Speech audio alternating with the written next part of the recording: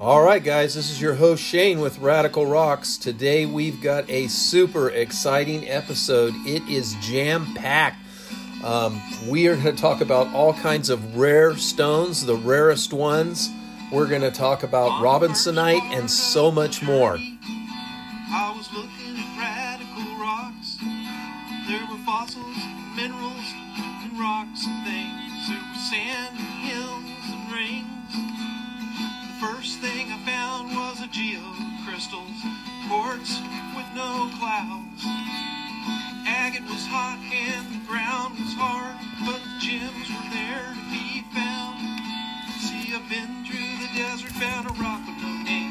Felt good to have in my hand. In the desert, you can find lots of rocks, 'cause radical rocks are everywhere. That's right. Radical rocks are everywhere. And today we are going to talk about so many kinds of rocks. I mean, I didn't even know where to start on our initial introduction. We're going to talk more about the mines of Oro del Rey in Utah. We talked a little bit about it last week, but we've got even more details on that. It actually was a fabulously rich area where there's still gold there today. We're going to talk about adding the valuable value, indescribable value really, to gemstones that you might have. There's a lot of really great gemstones happening. We'll talk about, not gemstones, gem shows that are going to be happening that we want to talk about. We're going to talk about ET minerals from Africa, pegmatites of Southern California. There's a little bit of information on that. A stone called Robinsonite. Maybe you've never heard of that. We might talk about topaz. We've got some dino news, like I said, and gold mining. And also, which I think is kind of really interesting, is this cawthonite. It's pretty neat. And also boil agates from Oklahoma. We're going to talk about all about that, where to get them, how to dig them, what to look for, and so much more, guys. That's just the main part.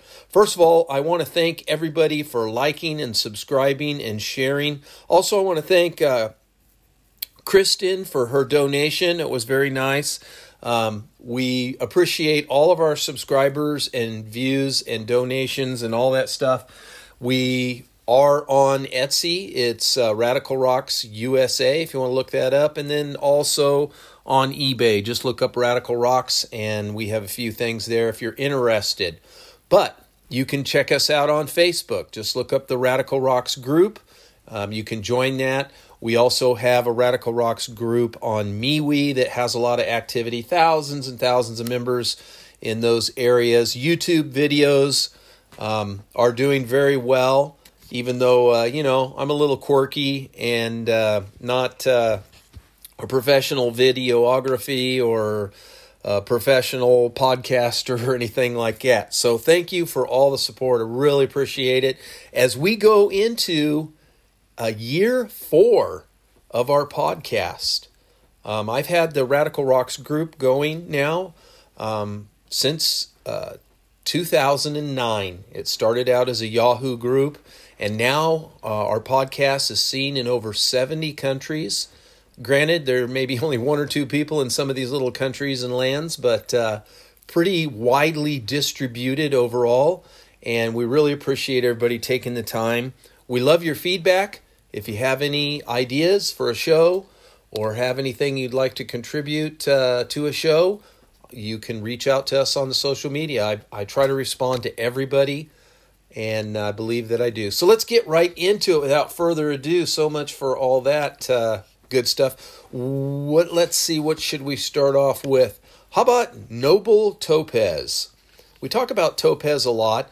This is a great little article if you want to check it out. You can go to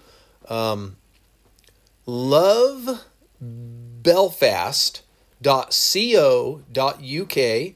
Our friends over there in the UK talk about the noble topaz, and it's under an article in Instagram Fashion, and the credit is Love Belfast, and it just tells us some nice things about topaz here. I'm not going to give you every bit of detail because we do talk about this gemstone quite a bit, but it is a good price gemstone. There's a lot of different colors and cuts. It's very resistant to scratches and chips and things like that. You can get all different colors. I like blue topaz, very pretty. Also, color changes do happen to topaz. Sometimes they use X-rays or heating techniques, and that can cause these pinkish colors to pop out or brighten up the color. And a lot of times this stone can be variegated, where it is faceted in a certain way, where it can shimmer in shades of green and purple. So just the way you cut it, and we're going to talk about that too, a way that you can really add incredible value to gemstones of all types, but particularly crystals. Doesn't have to be a precious gemstone. It can be semi-precious. Add a lot of value to it by faceting techniques. The more complex the cut, the more valuable it is. And it can also actually change the way the stone looks. It can even change the color, like we just said here. If it's cut right, you can get it to these facets to shimmer in green or purple or other colors. They talk a little bit about the spiritual side of this. The zodiac sign of the stone is suiting to Gemini, Virgo, Cancer, Scorpio, whatever that means. But jewelry in general, they have a guide here of what kind of clothing this would go with. They talk about the colors of topaz from blue to bright orange. These will go well with turquoise. It says for cold colors, cool shades, blue, gray, transparent topaz will do for winter or summer. Warm shades for warm colors, autumn and spring, look better with stones in sandy yellow or orange tones. And then dark hair, dark eyes look better in bright saturated hues, and light platinum blonde needs pastel shades, according to our expert here. And they give some more detail on that if you want to check that out. Just go to lovebelfast.co.uk and you can find out more about it. Mysterious fossil discovered during extremely low tides near Santa Cruz at activenorcal.com. You can find out about this. Nobody accredited to it. They have a picture of this fossil. I guess they had what they call an extremely low tide event. When this was found, they Twittered about it. They sent a picture. The San Jose State University professor, Dustin Mulvaney, came across a 3-foot-long gray mass and other fossils below the Capulta Bluff, a small coastal area near Santa Cruz. The rugged shoreline is usually not accessible, but exaggerated low tides during the king tide created dramatic coastline that allowed him to explore the area and find some of these fossils. There's actually bones here. They think that this might be a whale fossil of some sort. So now they're very excited. Geologists and such in the area, these that study, paleontologists rather, that study this are very excited about this supposed baleen well that is, they now think is, extinct. And they said that this was a toothed ancestor, and pretty cool. They've got another bone here, which is looks like a piece of a whale bone as well. And so they're very excited about that. Next, our friends at the Anaheim, California Searchers Gem and Mineral Society, they always send out these wonderful newsletters. You can sign up and get newsletters. You can join their group. You can join their Facebook group. All sorts of things you can do. But they have a lot of field trips. But they talk about gem pegmatites of Southern California. They're actually having a speaker, Walter Lambrado. He's spoken before. But he says that Southern California is known worldwide for the production of gemstones and mineral specimens from the granite pegmatites in San Diego, Riverside, and San Bernardino counties. Some of the more well-known minerals are tourmaline, garnet, aquamarine, morganite, kunzite, quartz, topaz, and lepidite. All this stuff is very notable at the Pala and the Mesa Grande mining districts. The Ocean View mine is one that's famous. I've actually done videos on that where I have gone mining in those areas. You can actually pay to dig there, so that's something pretty cool if you want to get some beautiful tourmalines. I've got an aquamarine. I've got kunzite, spondyline. I don't know about garnets, but lepidite, I got some of that. It's kind of a purple mineral. So he's going to talk about the regional geology and how that all came about and how these important mines and gems that they produced. He has over 35 years experience, so that should be pretty cool. Let's see if they tell us when this is supposed to happen. They're January speaker. So you definitely want to join their club. So you can, they've got saw oil available here at a discount of $65 for 5 gallons for members, or $75 for non-members. So it looks like they're open to sell that to anyone. So you might want to look up the Searchers in Anaheim if you're in the area. They're going to be doing some quartzite field trips, Early Man Site, which is out by pretty close to Calico in the California desert, Mojave Desert. Rainbow Ledge, details to be given. The Quartzite Powwow. Arizona is it's rock and gem season in Arizona. This should be your mecca if you are a rock and gem or mineral or fossil enthusiast. You definitely want to go here. The powwow, I think, is the best. This is where the real rock hounds and some miners go. There's also another one I'm going to talk about tonight at some point, hopefully, that claims to be from real rock hounds and miners. But the powwow at Quartzite, small, not as big as the Tyson Wells, but good people there, real rock hounds. Don't go to Quartzite without seeing the powwow, okay? Look it up. There's an RV park there that you can stay. It is January 18th through the 22nd. It is the oldest gem and mineral show in Arizona. They have over 520 booths. So this is a really cool spot to go. I bought some really wonderful gemstones there. There's a lot of places you can camp and stuff too. So check that out. There's the Tyson Wells Rock Show, which is January 1st through the 16th. There'll be field trips, and you can go check that out if you want to at http://www.g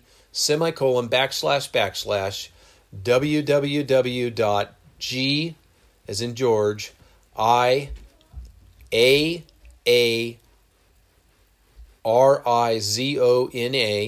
So it's GIAArizona.org/powwow, POWWOW, hyphen capital F for field trip, hyphen capital T for trip.html. If you want to find out about that field trip, there's your information. You can either look up the Searchers or you can go back and play that that website address. Johnson Valley field trip, they write up about this. 9 people from age 8 to 92 went to Johnson Valley. This is in California. And the Searchers were joined by a Pasadena club and others. They were looking for this beautiful bird's eye orbicular rhyolite.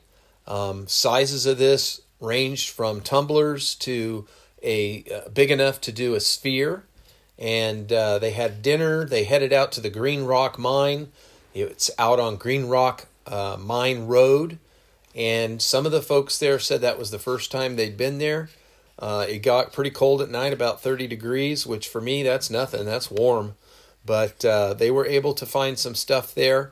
And they drove through Luzerne Valley and saw some beautiful rainbows. They've got some pictures of this orbicular rhyolite here.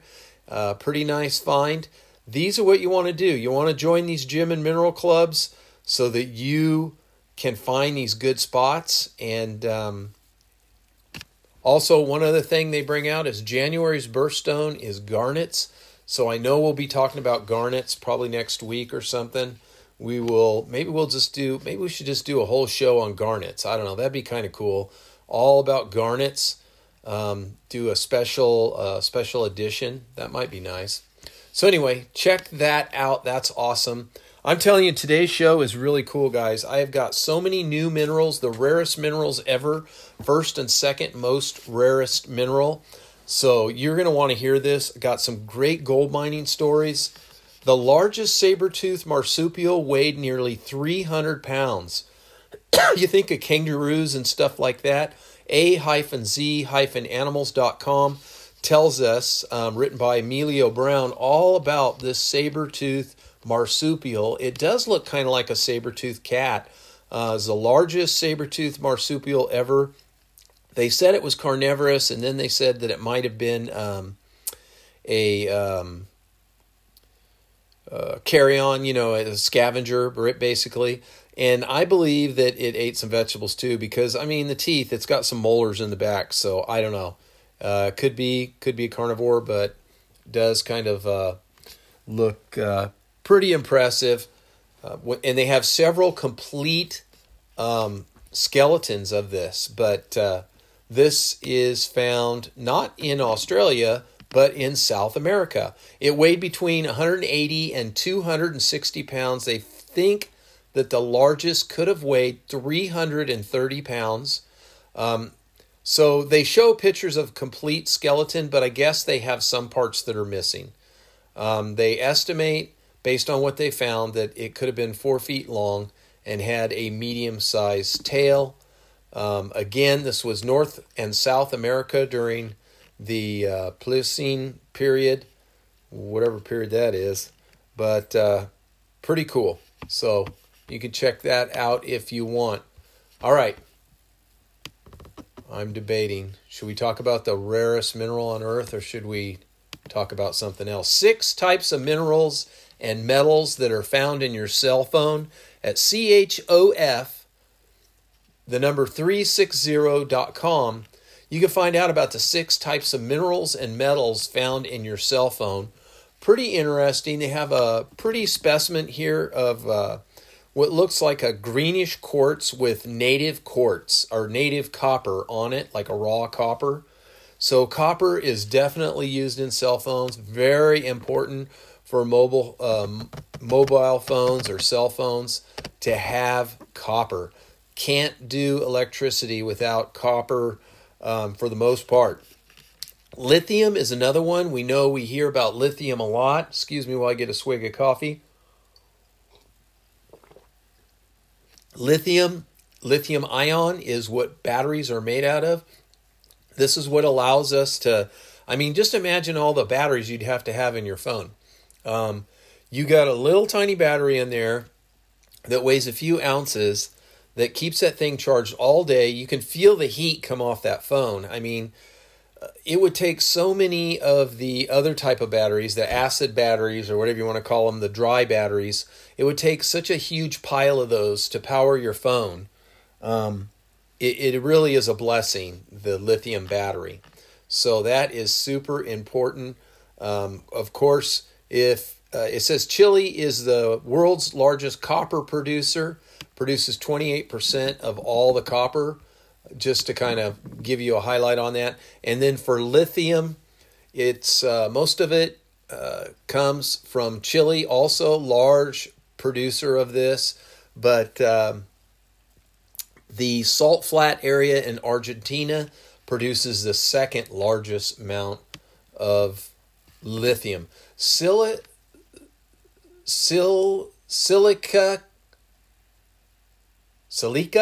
acid?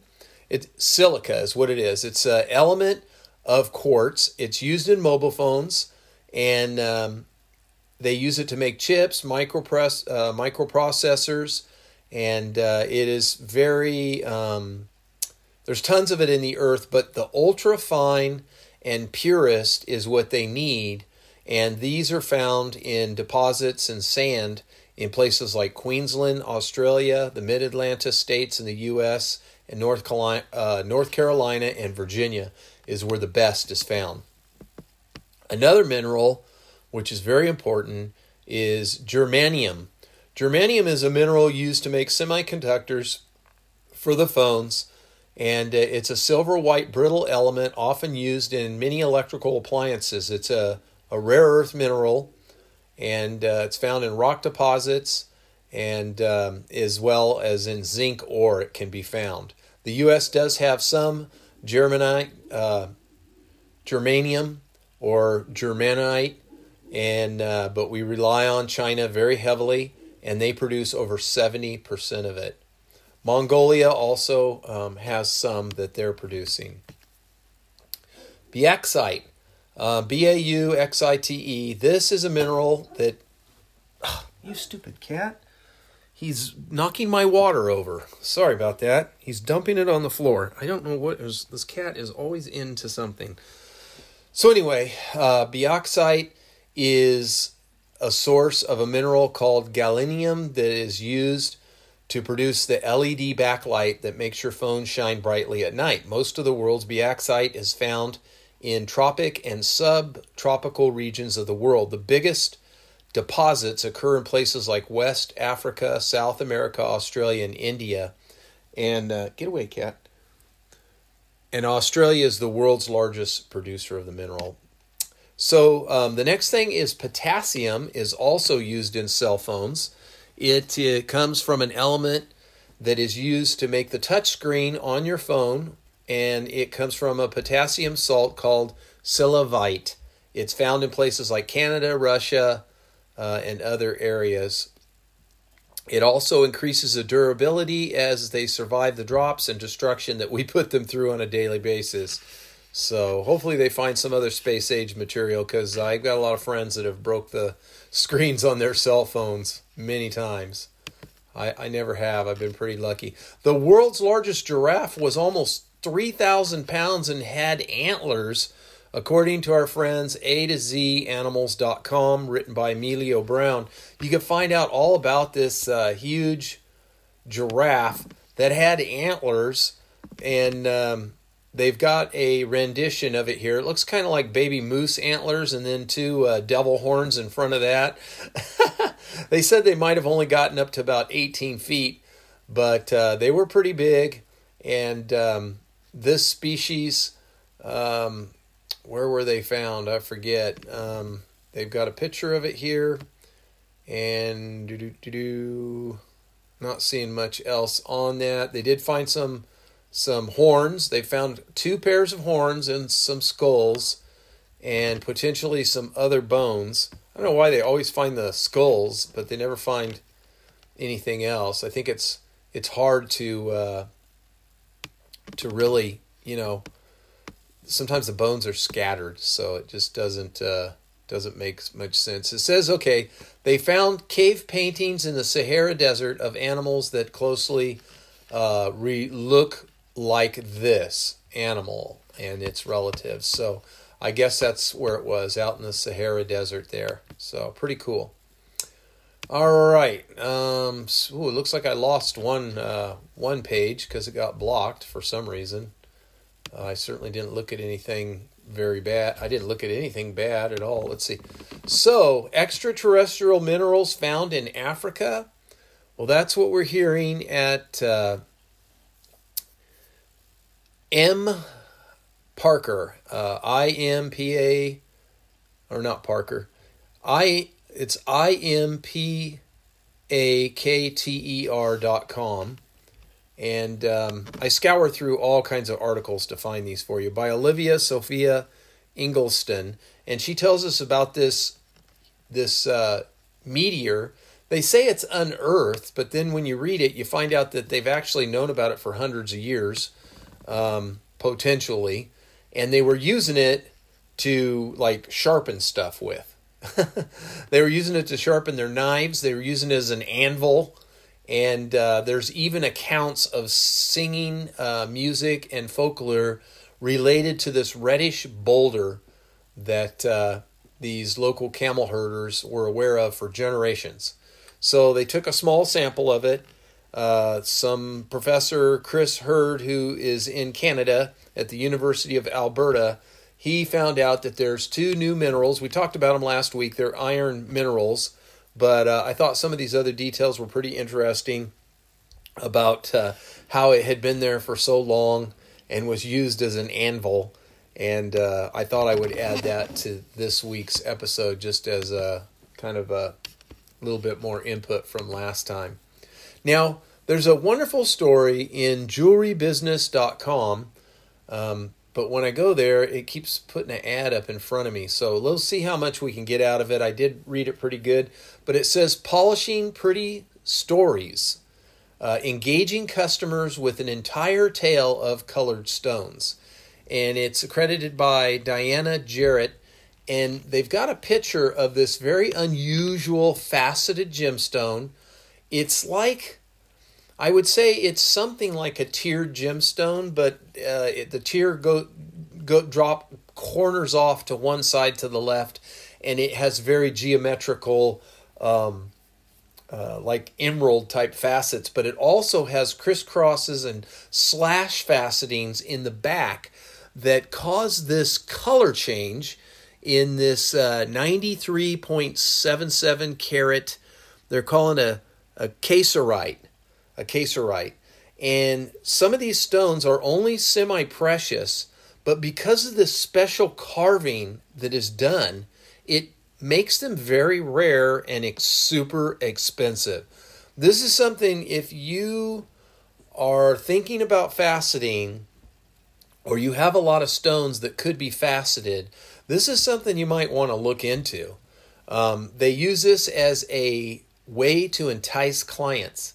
And sometimes clients bring in their own stones and have someone try to carve this and make it look really beautiful. And remember how we were talking about the topaz and it brings out different colors? Well, this particular stone here is kind of a lime green, but with these facets, it's brought out a golden color, a brown color, a dark aqua color, and yellowish colors and flashes of different varieties of colors all throughout it because of this special, unique faceting that's taking place on the back side of the stone in conjunction with the front side of the stone.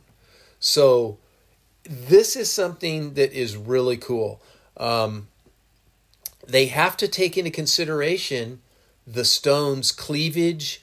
Also, they were talking in this article here about tourmaline, and the certain pressure points that are on it can make it extremely difficult to cut because it can actually fracture while you're doing some of this fancy back cutting to bring out these lights and actually different color refractions coming out of the stone. One of the gem cutters who's from Nambia, a very experienced gem cutter, Clara Venter, is favoring the garnets. But this one, she's also cut hundreds of tourmalines over the years, and it has a beautiful 8.45 Nambia orange tourmaline that Clara had faceted. That is kind of it looks round, but it's a triangle. If you can imagine that, a rounded triangle, and it is faceted and is spectacular. It looks beautiful. Some of these stones can sell for as much as diamonds. The article is quite lengthy. I think it's really worth reading if you want to look at a different type of investing opportunity. Some of these artists, I could see these being very collectible. I'm not giving you financial advice, but I see an opportunity here, and I want to share that with you. And here goes the pop-up. So, time to move on. Robinsonite. We talked about Robinsonite. So what happened was I got an email from one of the mineral, see if I can find it here. It was, what was her name? I think it was on January the 2nd. I saw it. Let's see. When was it? It was December the 30th. It came out on December the 30th, and here it is. It's Christensen's Mineral Collection. They send me emails. Sometimes I tell you about some of the beautiful mineral specimens that they have. And they had this Robinsonite from Italy. And I thought, well, that's cool, but I don't know a darn thing about it. So I went on to look and find out what I could find out. So here's what I found out. You can go to Merriam, MERRIAM -Webster.com. So I guess it's the Webster thing. They tell you that this is a mineral. It is a sulfite of lead and antimony that is found in Pershing County, Nevada. So this is a mineral that is collectible. The beautiful specimen that I saw is from Italy, and it really is the prettiest of all the photos that I've seen. It is found along with lead is all I can find, maybe zinc, and the most beautiful ones do come from Italy. But there's also some more plain ones that come from Italy, a province in Italy, Tuscany, Italy, and Lucca area in Italy. The Elizabeth mine is a region in Slovakia, and then another specimen from the same area. It is a lead gray. It is a metallic. The hardness is only about 2.5 to 3. Specific gravity is about 6.7. And the crystals look kind of fibrous, so they're long and strung out. Some of the localities you can find it is the Redbird Mine, Antelope Springs Mining District in Pershing County, Nevada. So there's an area where you can find it. If you go to mindat.com, you can also find information on it here. It's primarily, according to webmineral.com, a hydrothermal mineral, and they also quote the Pershing County area for finding it. And it was named after Stephen Clive Robinson in 1911, who was a geological surveyor of Canada who first identified the mineral. So you can find out about that. Something different there for your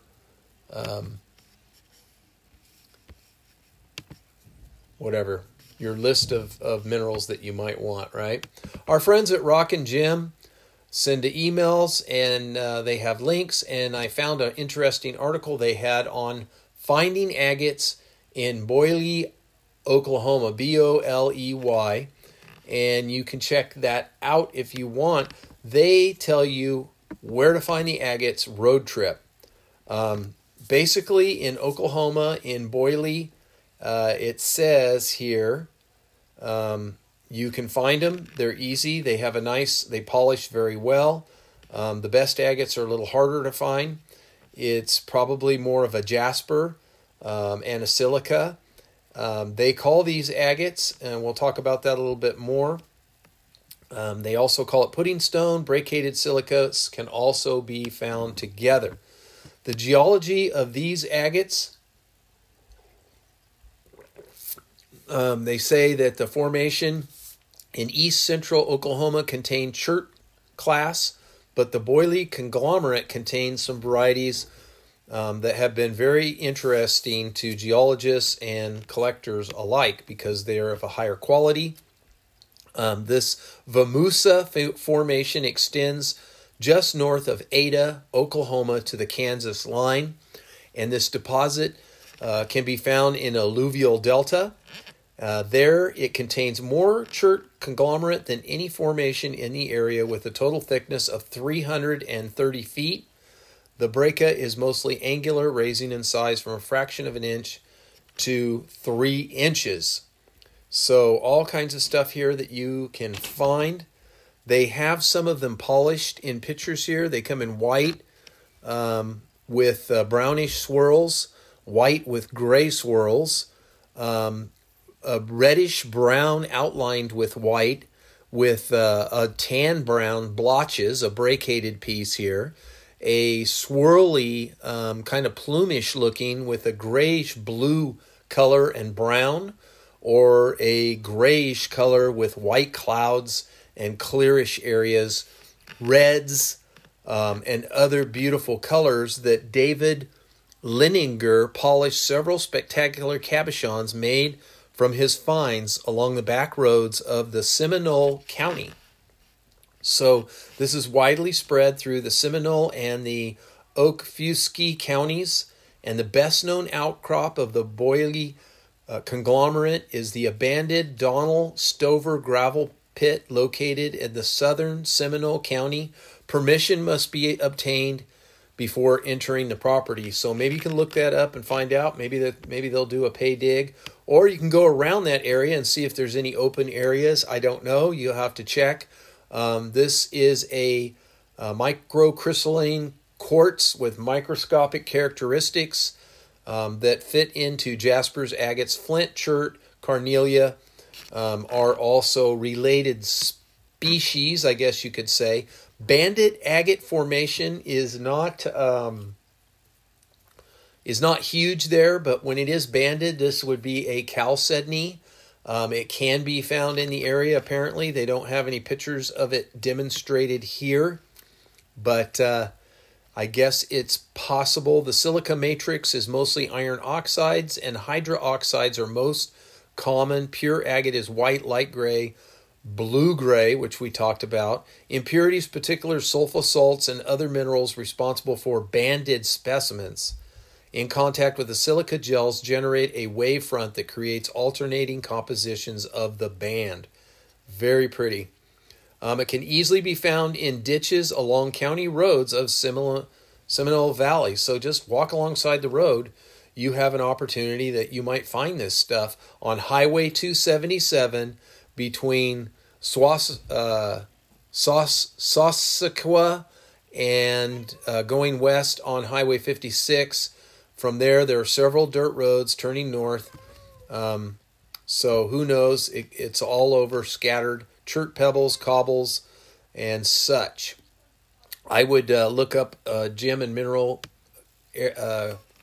Club in the area, and you're going to do quite well. Said within a couple hours, you should be able to find buckets of material. Once you find one of these hot spots, you might need a little screwdriver to get them loose. Be careful if you have kids around that, but these agates are great whether you're a beginner or experienced.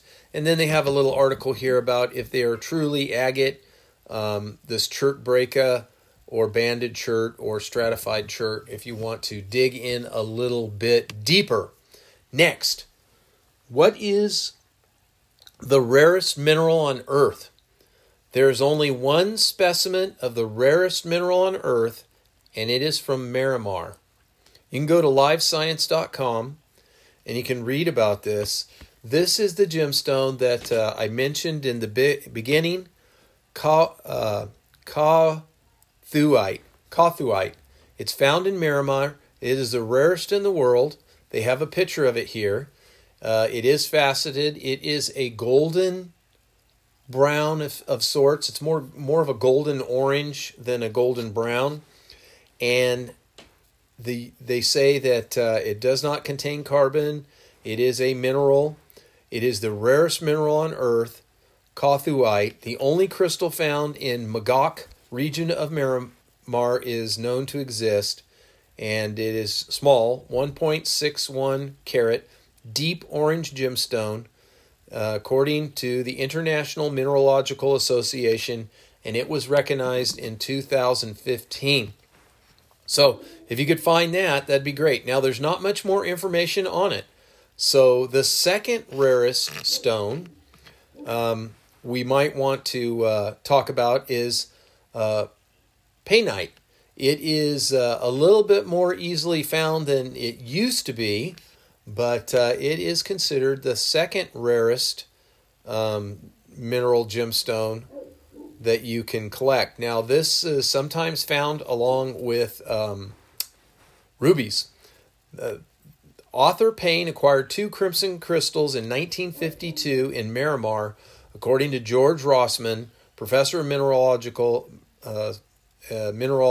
at Caltech, who had been researching painite since the 1980s. So he has sampled them and viewed them. He says that they're often found where rubies are found. Sometimes these things are mixed up with other gemstones and are popping up and have been donated, some of them to the British Museum. Another painite sample from Miramar surfaced in 1979. And until 2001, those three crystals were the only known specimens of painite in the world. So there you go. His article was only analyzed and published in 2018 by the Mineralogical Magazine, if you want to check that out. They used infrared radiation to identify elements and how they absorb infrared radiation, used to identify elements based on how they absorb, reflect, emit the light. So that's how they did it. They call it spectroscopic or scopy, and they scatter this infrared ultraviolet light, and it makes the molecules give off unique vibrations that help them identify what these are. They have several samples of them here that you can see. It's very rare because it's only found in Miramar, but the real reason it's rare is because of its formation. It says painite is a borite crystal, which means it contains boron, and also contains zirconium.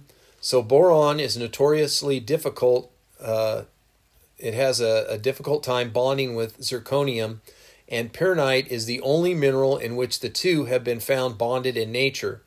And why it's still unclear why zirconium and boron have not been found together in significant concentrations, they think that it is because of the strange formation that caused Miramar.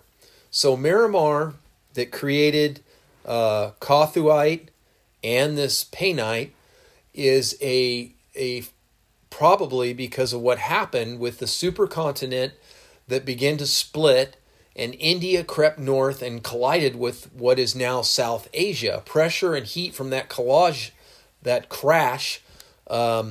caused a treasure trove of many rocks and gemstones. Several of them are gemstones, and that's when they think that the boron and painite and other borite minerals possibly came from the shallow seas to the newly formed landmass. So you can find out more about this if you want. There is more to this article. It is pretty cool. So again, I want to thank Kristen for the donation, but we have one more thing to do. We have some gold mining stuff. Our friends at the Miners Expedition, Gold Rush Expeditions, they publish some articles, magazines. They'll send these out to you for free. Apparently, they went to Leadville and celebrated what is called Boom Days. This is in Colorado in the United States. And the Ford Motor Company had an electric truck and a Mustang, and they did a commercial here with our friends at the Gold Rush Expeditions. And but in light of that, they used it as an opportunity to promote their truck.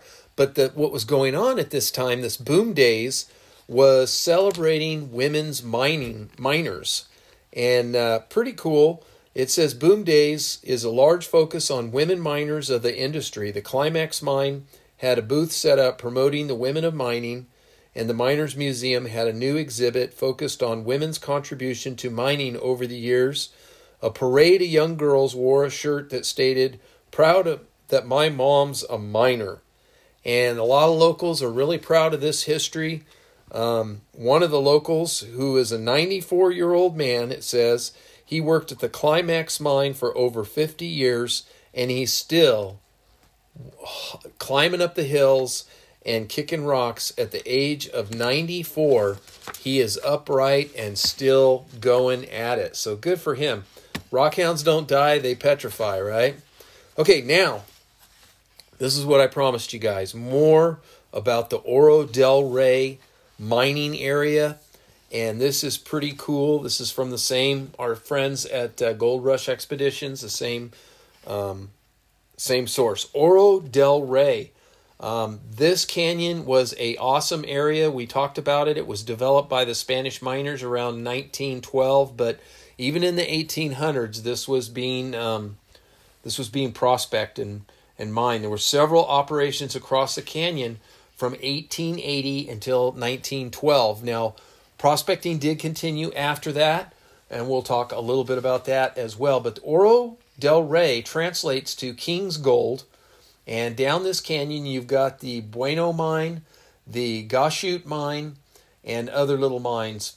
Some unknown miner developed most of this canyon and these mines through a series of deep workings cut out into milky white quartz, locating native gold deposits, which means loose gold, visible gold that you can see. This operation covered hundreds of feet of workings, and some of the areas that even cut through the mountain to reach the deposits on the other side. So many of these areas have been operated by several parties all the way through the 1980s, just before the big gold boom of 1981. So one of the mines actually closed right before the gold boom. We'll talk a little bit about that. The Oro del Rey miners were quiet about their findings. They had, and we know it was big. We know their findings were impressive, and we're going to talk about that too. They had expensive equipment that the locals saw coming in, and some of that equipment is still down in the mines. And this is a treacherous canyon with no access. This stuff was really hard to get up there. They observed about once a month the locals saw that an escort would bring a strongbox from the Deep Creek line to Wendover, which is another town. They'd ride into Salt Lake City and then to Denver to sell the gold to the U.S. Mint. They did all this up until 1971 because it was illegal to own more than a few ounces of gold back then. It made it difficult for the miners to be able to trade their gold in for currency or money that they could use. So if they could get to the U.S. Mint facilities, they could turn their gold and get cold hard cash.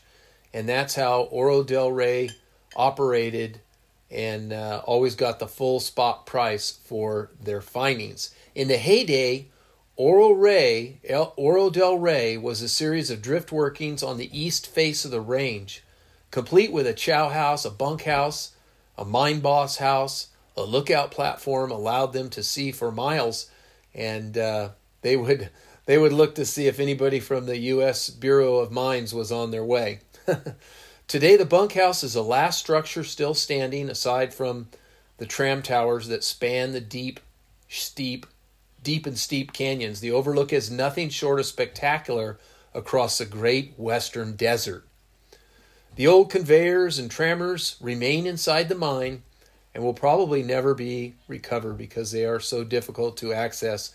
The equipment is evidence of the massive expenditure and effort and funds that it took to get this equipment to the top of the mountain, and the time and skill to build cabins, bunkhouses, head frames, all the timber work and everything, all carried through the most challenging of times in American history, like World War I, World War II, even through the Civil Rights Movement and other such things. Oro del Rey's remaining equipment is proof of the absolute fortune that was being extracted from this mine. For over 60 years, the mine operated without oversight from the Occupational Safety and Health Administration, known as OSHA, or the Bureau of Land Management, or the Forest Service.